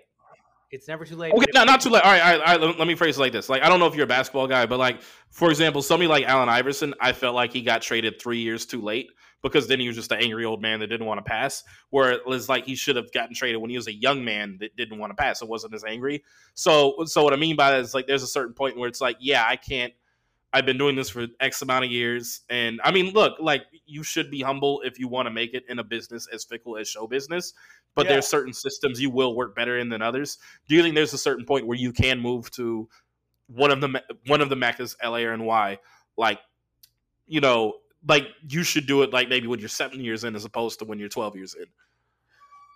uh, okay. So the things that are going to make it very difficult when you move in later is if you already have a middle class career somewhere else. What I've Mm-hmm. noticed is that if somebody already can buy a house in Indiana, and then they come to New York and they're like, "Damn, in Indiana I can make 50 grand a year or whatever it is," and it goes further, and you come to New York and you're like, I don't I got to be a bartender as well, you know? But the whole point of being here is that it is a crucible. It is a training ground. It's like an intense gym workout where you are around the best. And you're in your 30 minutes or your hour, you realize that that hour is only 15 good minutes because the rest of it was bullshit crowd work or like the difference between cats and dogs or some dating nonsense that just nobody cares about. That's So cats and dogs too. yeah, man. You gotta. So this is a place where you have to refine, um, where it demands that you refine what you're doing. And if you're older, you just have more baggage that you have to deal with. Because if you've got kids, that's a problem. If you got a lifelong partner that doesn't understand or that wants more from you, that's a problem. Yeah. So you just have to be able to travel lightly, mentally and physically. And that's the only reason it's more of a challenge when you're older. But I watched, for anybody out there that needs inspiration, watch the George Carlin documentary on HBO, because this man, George Carlin, reinvented himself at least 4 different times. And he was like at the top of his game in the early 60s, right? He made a big splash during the black and white era, and he's wearing the suit and the tie. And he has a wife and a daughter on the way, baby on the way, mad bills to pay. And he's like, he's like, all right, I'm on TV already. I'm commercially viable, but I'm the voice of old people. I'm talking to old people. This is boring. I want to do jokes for my friends smoking jazz cigarettes. Can I do that? And his wife was like, I trust you. And he took a pay cut for like 3 years and grew his hair out long and started wearing denim. And then he became like the groovy hippie George Carlin. But he should have he could have stayed in that Costco life, you know? You say, but oh wait, is there Costco in New York? No, man, I'm just saying, comfort. No, yeah, I mean, I was just curious, like, because I remember, like, I've only seen like 2 gas stations in New York the Yeah. whole time. Like, I didn't see a gas station, so I'm just curious, like, where do people get, So, anyways, yeah, But he keep just going. his wife was like, he could have had a comfortable living and been an forgettable comedian for 10 more years before he became totally irrelevant as a suit and tie boy. But Yeah, instead, his wife was like, I support you, and they went back to like eating franks and beans out of cans for 3 years until he emerged from his cocoon as this new radically different dude.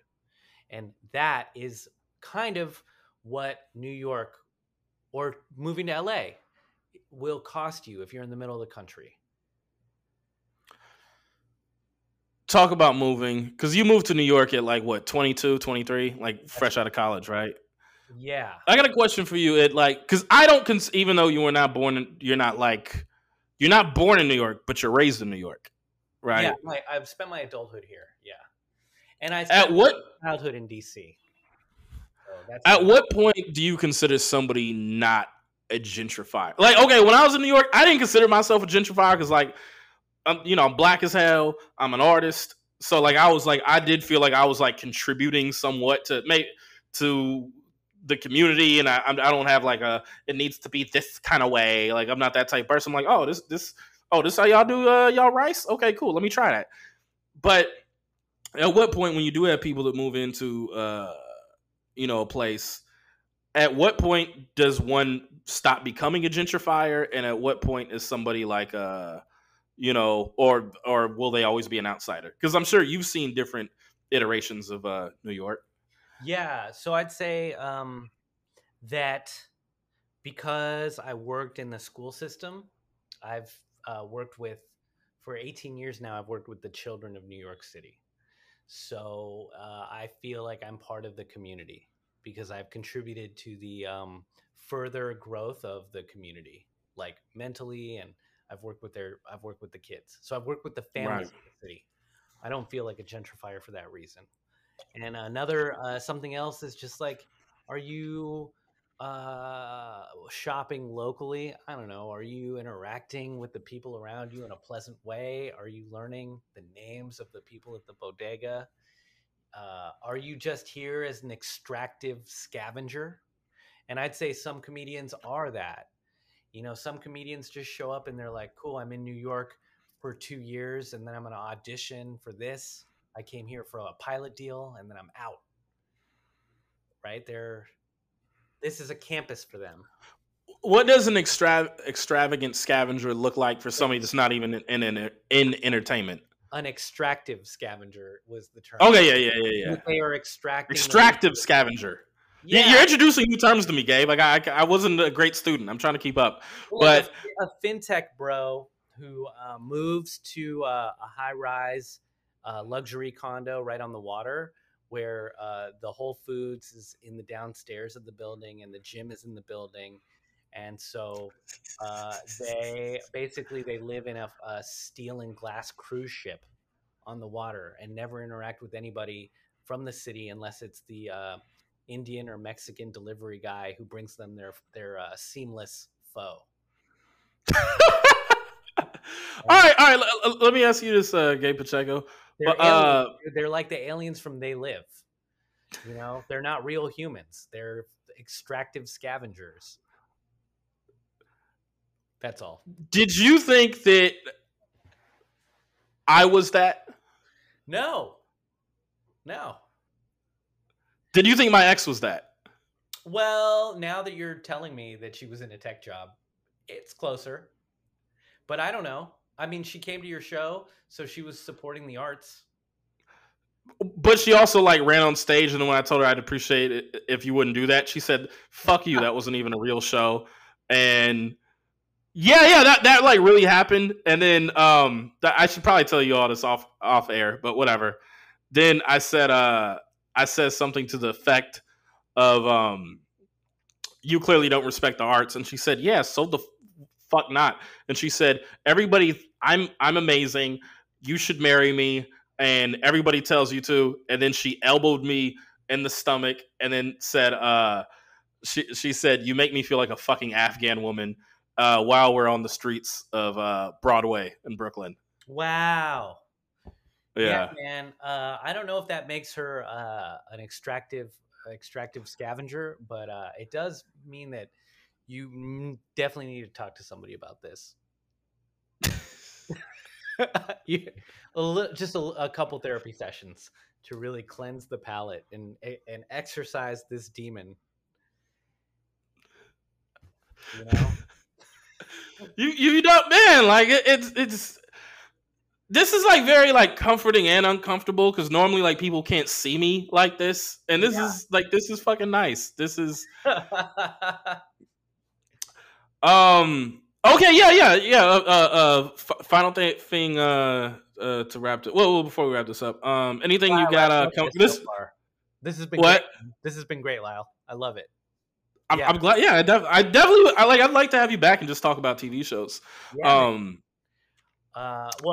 if people want to hear more from me, though, I have a podcast. It's called Halal Cartels, and my co-host for that is Samir Nassim, who you met. Samir and I co-host Funhouse Comedy every Wednesday at 10 p.m. in Williamsburg, Brooklyn, at Pete's Candy Store.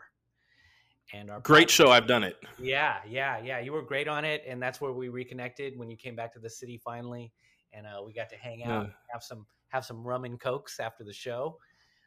We did that. Yes. And but I really would appreciate everybody tuning into Halal Cartels, which is our podcast that you can find on Spotify, iTunes, and all the other places podcasts can be found. And it's pop culture from a post-colonial perspective. You got a Mexican dude and you got a Muslim Indian guy just chopping it up, talking about geopolitics and music and TV. So right before I let you go, we have very similar taste when it comes to cinema. We Own This City. Oh yeah, great show. You finished it? Loved it. Yep. All right, let me ask you this: do you feel one? Do you feel like there was propaganda on The Wire, and do you feel that because some people feel that with everything that's happened in the past and what a friend of mine calls the Great Racial Awakening of 2020, or what I call the Black Square Month, is that David Simon, there was sort of somewhat of an atonement for The Wire, which I feel like he did expose everything, but it's an hour show, only 12 episodes a season, so there's only so much you could show. But do you Well, think in some ways David Simon was trying to like rewrite what maybe he didn't fully cover on The Wire, yeah. or try to update it? I think it's a good update. One big problem, I went back and rewatched 2 seasons of The Wire, and the best part of The Wire is that it humanizes so many of the characters, and I feel like it gives like there are so many wonderful black performers, actors with juicy roles, both as the cops, as citizens, and in the gangs, like the crews running the drug trade.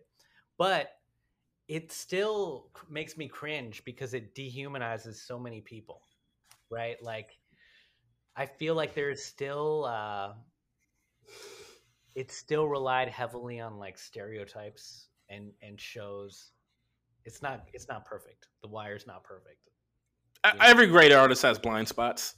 And then this new show, I think, captures how easy it is to corrupt the police force, because so many people will talk about, oh, you've been to Mexico, the cops are so corrupt. Or if you go abroad, they talk about how cops are corrupt in third world countries.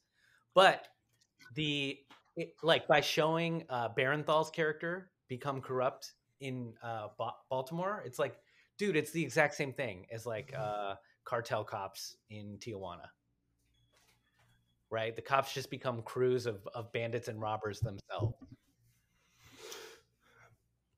Interesting. Have you seen David Simon's other stuff? No, Like, Treme, okay, so he did Treme, right? he did Treme, The Deuce, and it was John Turturro with I love John Turturro, but he did an awful Southern accent. John Turturro is a Jew, Winona Ryder, and the guy that played Capone's brother on Boardwalk that got killed. Yeah, Um, the Plot Against America, and it's a reimagining if one Hitler won, and then yeah. America got nice with Hitler, and fucking Also, that was Lindenberg very ended up becoming possible. president. That was very possible. We Yeah, were on the fence. The United States was on the fence as to who to align with, Germany or England. And we had tons of financial ties to banks in Germany. And after 1945, we took a bunch of German scientists and brought them to the US to work in our rocket program, which became NASA. So uh, the US Defense Department was lousy with ex-Nazi scientists. Not a conspiracy. Shout outs to MK Ultra and Operation Paperclip. I was curious though if you saw that, because yeah, he did. Let's say, like, look, you gotta understand that this podcast is normally this is a very black barbershop podcast, so Yeah, just this conversation is a little is very out the realm of how it normally goes. I know yeah, you've seen some of the clips on Instagram, uh-huh. so but I'm trying to like broaden my horizon. So there's gonna be certain shit. I got nothing for that. Yeah. Oh, no doubt, no doubt. That's fine.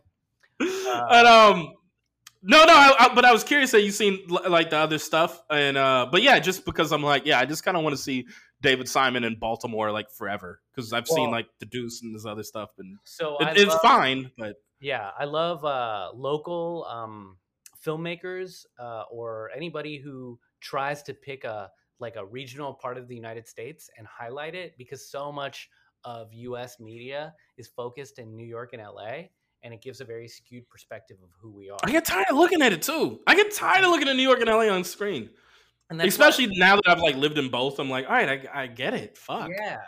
And that's why I liked Treme to a degree. That's why I like the Coen brothers when they make movies like Fargo, um, just to get that different accent.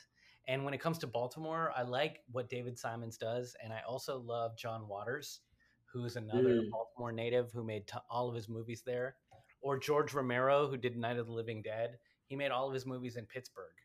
So like, I love it when these artists are like, I am homegrown and this is my space. Or like, one of my favorite comedians is Tony Woods, who's a DC native who just DC, yeah. crushes every time. He's a monster, but he represents DC to the fullest. what since you moved to New York, like post 9/11 or just pre 9/11, Yeah. what are some movies, TV shows that you feel like, yes, that is a New York I know? And there are many different New Yorks, but what are some stuff where you're like, this authentically uh shows like a New York Oh I man. know? Well, I can tell you movies that made me fall in love with New York that wanted me to move here, and one of them was After Hours, the Martin Scorsese movie. Scorsese, yeah, After Hours really feels like parts of New York still feel like that. Obviously, the fashion's updated, but if it was made today, it would be made in Bushwick or Ridgewood as opposed to Soho. But that is yeah. like the zaniness of sort of being out of pocket late at night in New York City. I also love. I haven't seen it in a long time, but I loved 25th Hour, and That's one of my favorite movies. Period. yeah, that's a good one to show New York right after 9/11. And like And did you feel that when you were living there? And it's also got a teacher in it too, the Philip exactly, Seymour Hoffman character. Yeah.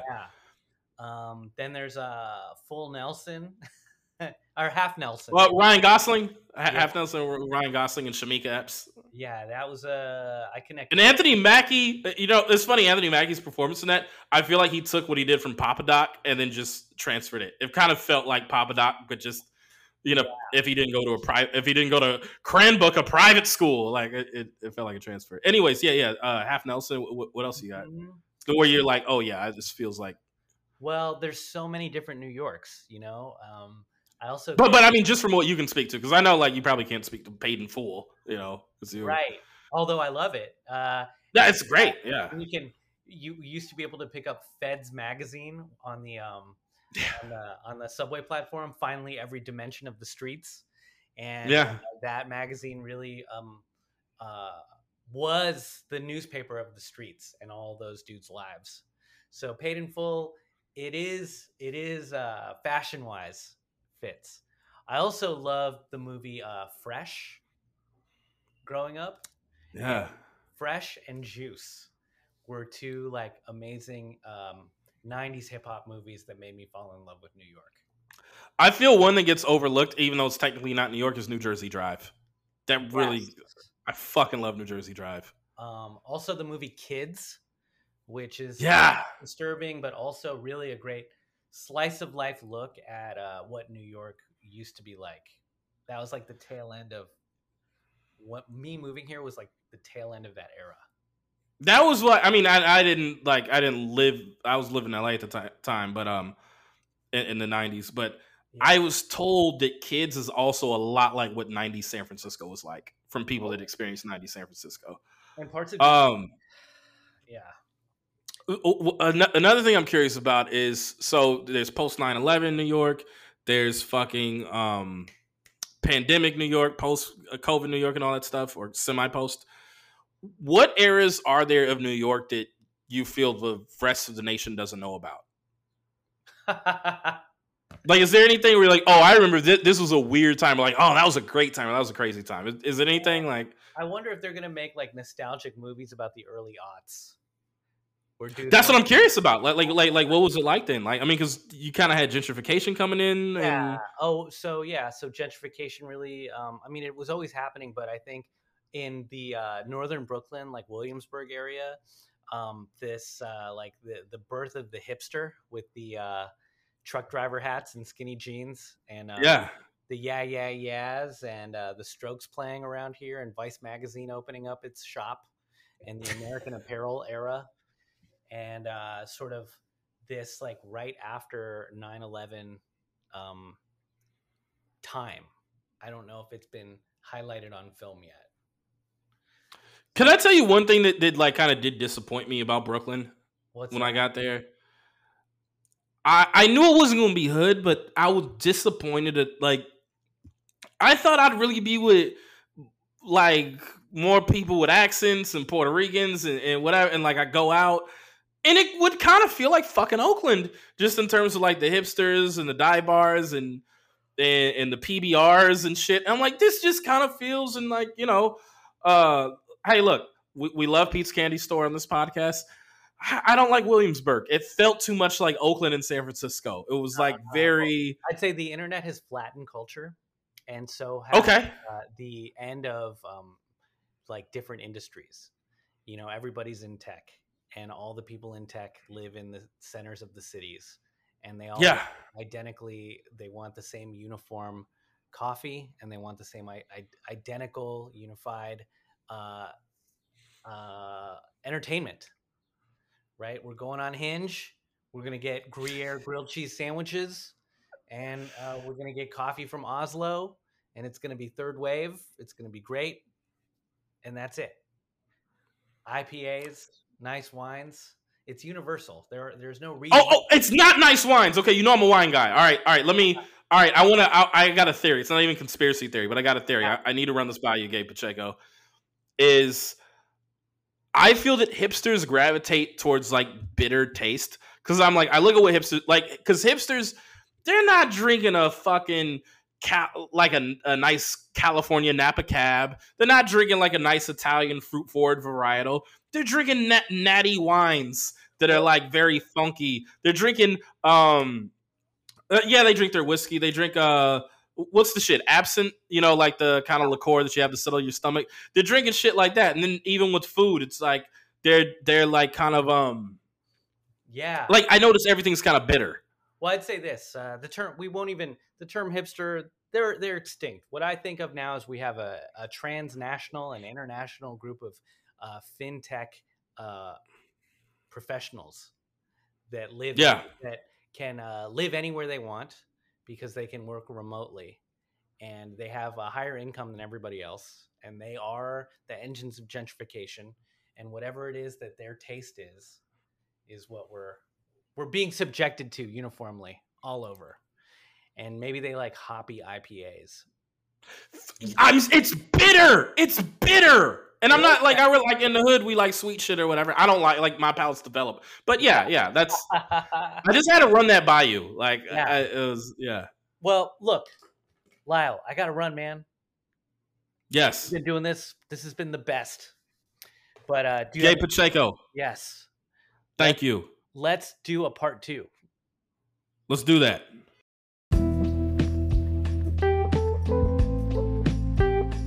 This has been the Let's Unpack That podcast. I have been your host, Lyle Behrens. Thank you very much for tuning in. Does anybody listen to this part?